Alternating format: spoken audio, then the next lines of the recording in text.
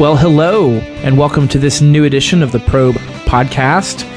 My name is Paul Rutherford. I'm a research associate with Probe Ministries. We're a ministry to equip believers to think biblically, and we are here today to have a conversation about the Bedrock of Christianity, the Unalterable Facts of Jesus' Death and Resurrection. It's a book by Justin Bass, and he is a professor at the Jordan Evangelical Theological Seminary in Amman, Jordan.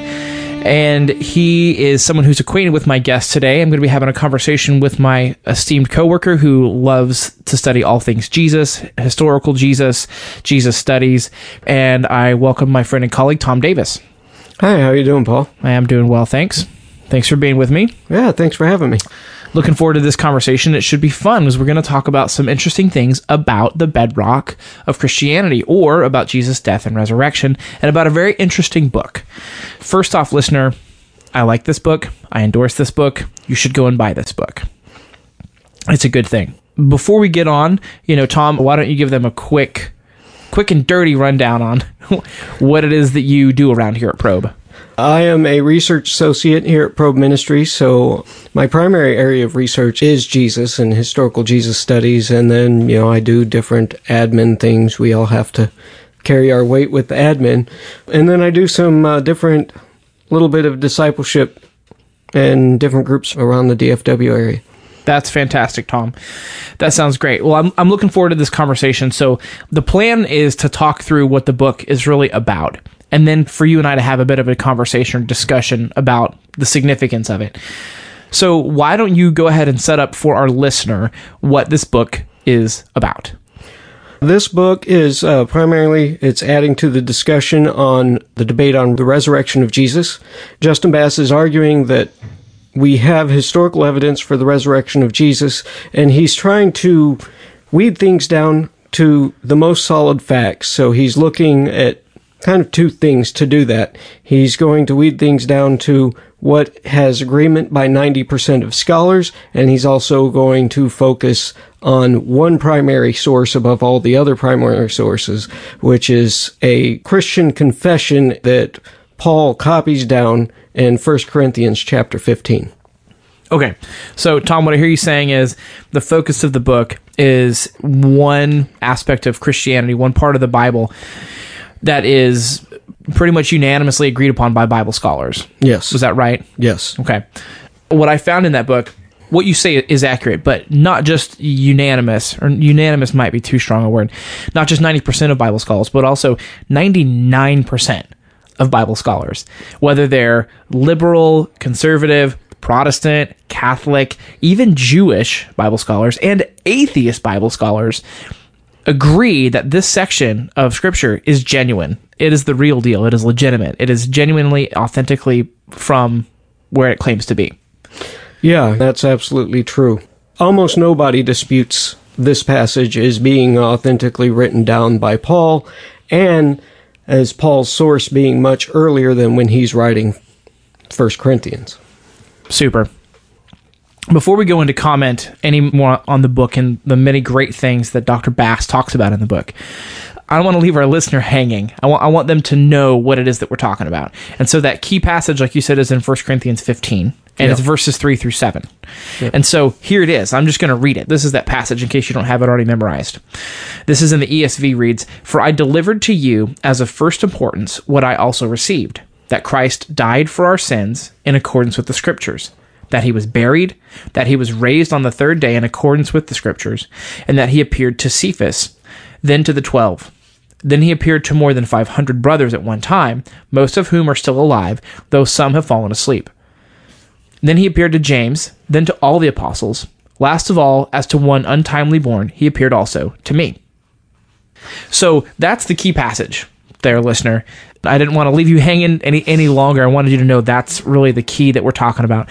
When Dr. Bass writes in his book about the bedrock source, the bedrock claim, that's pretty much it. It's that one short passage.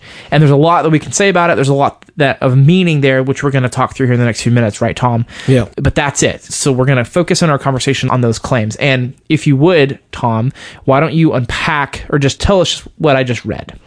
This is an early Christian confession, and we know that it's an early Christian confession. Paul basically tells us, he says, I'm giving to you what I also received.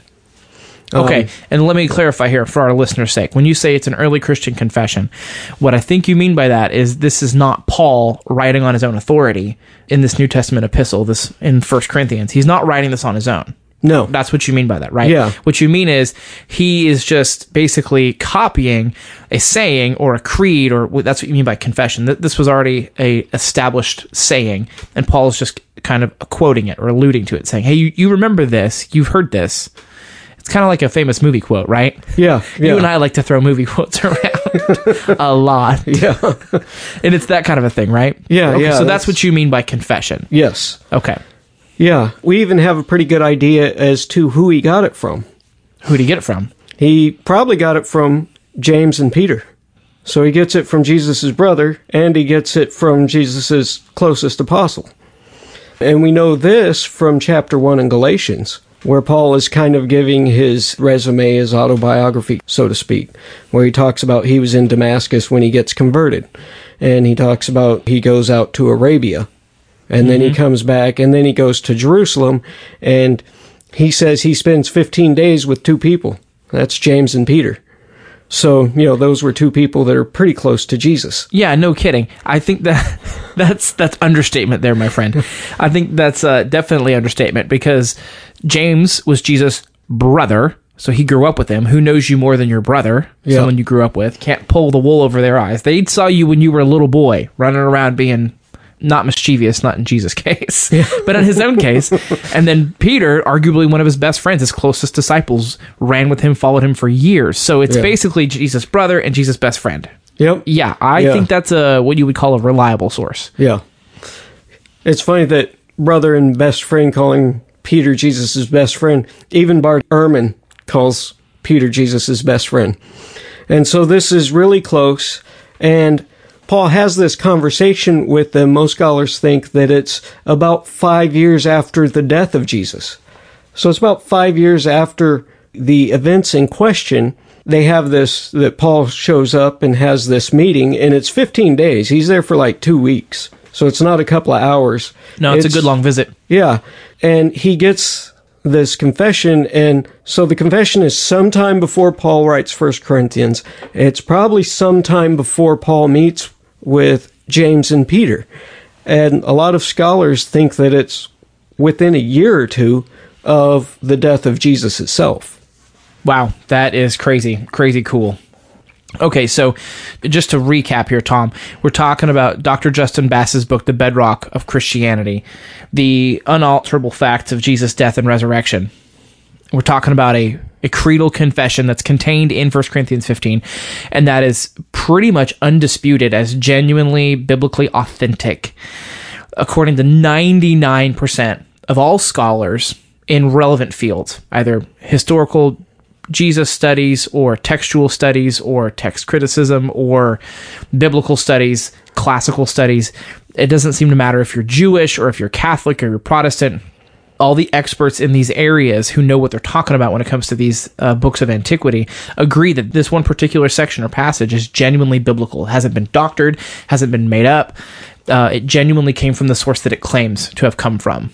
So that's what we're talking about today with this book, The Bedrock of Christianity, right, Tom? And what we've just been talking about the past few minutes is how it is effectively not original to Paul. It's a confession. It's a creed that he had already heard from somewhere else. And we know this because, one, he says it. It's in the text. You can go and look at it yourself, right? Verse 3 says, "For I have I delivered to you what I also received." And I'll point out one small thing here before we keep going, which is just that Dr. Bass points out in his book, there's another reason we know that's a confession, is because the linguistic properties of the confession. There are several words, Greek words used there that Paul doesn't use anywhere else in any of his other letters. And so those, because they're so unique, that's why it indicates, okay, probably this didn't originate from Paul's mind, probably originated somewhere else, and Paul's copying it into the letter to say, you know this, you're already aware of it. So those are some of the interesting things about it. But let's back up even further just a second, and let's talk about the really simple content here, Tom, of the confession. What does the confession say? Simply put, the confession says that Jesus died. Yep. Right? That he was dead. Yes. According to the scriptures. It says that he was buried. and that he was raised on the third day, and then he appeared. So there's basically 4 claims. Yes. The death, the burial, the resurrection, and the appearances. Yep. Let's talk about this for a second. I'll start with the opening comment. Man, how profound, how sovereignly profound in the mind of our Lord to include in his book, which reveals himself to man, the least disputed portion of Scripture. What you might ask, what's in it? What's recorded in that least disputed portion of Scripture? It's that his son was dead and buried and resurrected. That's the center of the gospel. That's the power of the gospel, says Paul later in Romans, in Romans chapter 1. And it's the heart of it. It's the actual, factual, this is what happened. These are the events that are central to the salvation of the entire history of mankind. Yeah. It's crazy. What do you think about that? Yeah, I mean, this puts Christianity on really solid historical footing. And it's really interesting. Gary Habermas, who's another philosopher, Jesus scholar, Gary Habermas pretty much thinks that if you only had this section, that you would have grounds to believe Christianity is true. He puts a lot of weight on 1 Corinthians chapter 15 because it is so early, because it hasn't been doctored, and corruption, and because it's so close, it's so unlikely that any legendary embellishment arose and is included in this. It's not narrative form. You don't have all these, telling of the stories. You just have like a list of things that are presented, like, here's 4 facts for you. And it's presented in a very straightforward manner. Yeah. That's so good. That's so good and really interesting. Thank you for sharing that. I can see how Gary Habermas would come to that conclusion, that the significance of what's contained in even just this confession is so important. So important, so central to the New Testament, and really to the whole text itself. I would say Dr. Bass doesn't really go into that too much in his book because he keeps his focus nice and tight and narrow as it should be. Man, I would say that on my own. That's the key to reading the whole Bible in itself. You're not going to understand Genesis if you don't understand the cross. Yep. So really, really interesting. Okay, so we have a couple more minutes here that we can talk about it. So let's get into that, because in the book, Dr. Bass talks about each of these things sequentially. The way the book is, I guess what I'm trying to say is, let's talk about the book for a second. Yeah. The way he structures the book is he sets up doing historical studies, and then he has chapters on each of these claims that are contained in this confession, in this portion of 1 Corinthians 15, on the death of Jesus. There's a chapter on the resurrection. There's a chapter on appearances. And then to his credit, there's a whole chapter on what he calls the rise of the Nazarenes, or just the rise of basically the church, how even among first century teachers claiming to be the Messiah who had followings, that wasn't historically unprecedented at the time. And so there's a sense in which, how is Jesus different? Well, there's a number of ways that he's different. There's a whole chapter on that, which is really interesting. So being that's the structure of the book, let's talk about the book for a second. I really like the book. I like that early on in the book, he talks about doing historical studies as time travel. Yeah. That's really funny. So Dr. Bass, if you're listening, I really liked that. That was, one, it was funny. It added some levity to a conversation, which can be heady and difficult, but it was really fun. And he even quoted a movie that you and I really enjoy, Tom. Yeah. Bill and Ted's Excellent Adventure. Excellent Adventure. Yeah, there are no phone booths that are time travel machines that can take us in and out. We don't have George Carlin to be our farcical time traveling guide. Yeah. We don't have these things. I know you like that film. Of course, the remake just came out recently, and that was fun too. Although I haven't seen it yet. Have you seen that one? No, I haven't. The new one? Yeah. Well, we'll have to do that. We'll have to do that together sometime. Yeah. We have a few more minutes, so let's take those in turn. So do you have any comments on what he says about the death of Jesus, the crucifixion? The only people that would even dispute the death of Jesus, there's very few people. There's the mythicists that don't even believe Jesus existed at all, and then there's these conspiracy theorists that think that Jesus somehow survived the crucifixion, and maybe someone else was in on it to help him get him out of there, and he went off and died somewhere else. You might think of Da Vinci Code type stuff. Okay. People that hold that kind of a view. Those are the only two groups of people that deny that Jesus died on the cross around AD 30 or 33. Okay. And let me pause you there for just 1 second, because I heard you use a term. Was it mythicist? Yes. Okay, so that term means someone who didn't believe Jesus actually existed? Yes. Is that right? Yes. Okay. So listener, maybe you learned a new word today. I learned that from reading this book. So there are some people who believe he didn't even exist. Now, Dr. Bass does a great job basically explaining how foolish that is. Just to believe that Jesus didn't even exist. Yeah. It's a foolish belief. There's only one peer-reviewed source you can go to. There's only 2 people that could be considered scholars in a relevant field that I know of that have done like multiple books on this. Everybody else that is supporting this would be kind of a layman to the field of Jesus studies and New Testament studies. It's almost like a underground culture kind of a movement. Okay. Yeah, that's another thing I learned from this book. Even just the history of doubting whether or not Jesus existed is rather new historically. It can only be dated back about a couple hundred years. Yeah. And just like you said, there are very few publications, very few peer-reviewed publications taking the stand that, Jesus did not in fact exist. To call it a super minority position is really, that's even an understatement in itself. It's an understatement itself because it's so small. It's so small. But that is the context in which this book is helpful, because for those of us today who are listening, we hear about that kind of stuff. Even though it's historically new and historically not the majority opinion, we're living in days and times where the news cycle is every 24 hours, and the news cycle is my Twitter feed, which I refresh every time I swipe my thumb on my phone. So we don't hear about these criticisms. We don't hear about this kind of stuff. What's going on right now is really the space and age and time in which I'm living. That Jesus may not have existed. Yeah, that seems like a fair question. Well, the vast majority of scholars have put that to rest. Yeah, definitely he existed. So that's the context in which this book can be helpful to you, to our listener.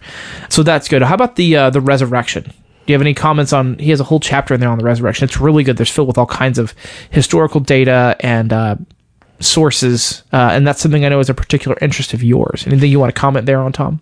Yeah, I think the evidence for the resurrection, I think, is pretty strong, but it's also highly disputed, because if you're not a Christian and you admit a resurrection, then it's going to be weird for you not to want to follow Jesus. Yeah, it seems pretty intuitive to go from the idea that someone died and was raised to new life, that he's somehow not divine, or she. Yeah, and especially in this current age where it's a hard thing just to naturally believe, because generally speaking, almost universally speaking, people don't just come back from the dead, right? So that claim in itself is a pretty bold claim, to claim that someone was dead and came back. So with Jesus, it's understandable skepticism about that, but I think if you follow the evidence, that's where it leads to the point where, this is the core claim of Christianity. And if this falls, then Christianity is false. Christianity is basically built on this claim that Jesus resurrected, and Jesus' resurrection is God's confirmation of the claims and the teachings of Jesus. Yeah, so good. So true. So, Tom, I've just got one more question I want to ask you, because we're getting close to time here. We've talked about Dr. Bass's book, The Bedrock of Christianity, The Unalterable Facts of Jesus' Death and Resurrection. We've talked about this confession that seemed creedal, that seemed pre-Paul. It's not Paul's idea. It was a famous quote, or as you call it, a confession that he was quoting and writing into Scripture. We've talked about the content of the Scripture, that Jesus died, that he was resurrected. We've talked about the book a little bit, because the book is interesting. It's a great read. It's not heavy at all. There's really good stuff. Again, I can't really endorse this book to you, listener, enough. But I think my last question for you, Tom, is kind of the so what. I mean, this podcast is called Head and Heart, so that we are transformed by the renewing of our mind. Romans 12 is one of the founding verses for Probe Ministries, one of the inspiring verses for this podcast, that we learn things that our head changes, but it's not just our head changing, it's what changes our heart. And so if these facts are true and these facts are interesting, this book is fun to read, fun to learn. What's the big deal? What is the significance of everything that Dr. Bass says is true about this creedal confession? Yes, the big significance is that Jesus' resurrection is confirmation of all the promises of forgiveness from sin, of breaking the power of sin and death, God's promises to restore creation, to bring us into a relationship with himself, and to bring us into better relationship with each other. This is a sign that all of that is true. that God has given us a sign so that we can trust Him and His promises, and we can enter into relationship with God directly, because that barrier of sin and rebellion is knocked down. Okay, so I hear you saying this is a big deal. This matters because if this is true, what it claims to be true, then we can have hope. Yes. We can have hope to have a restored relationship with God. We can have hope that our sin doesn't condemn us anymore, but we can be rightly related to God.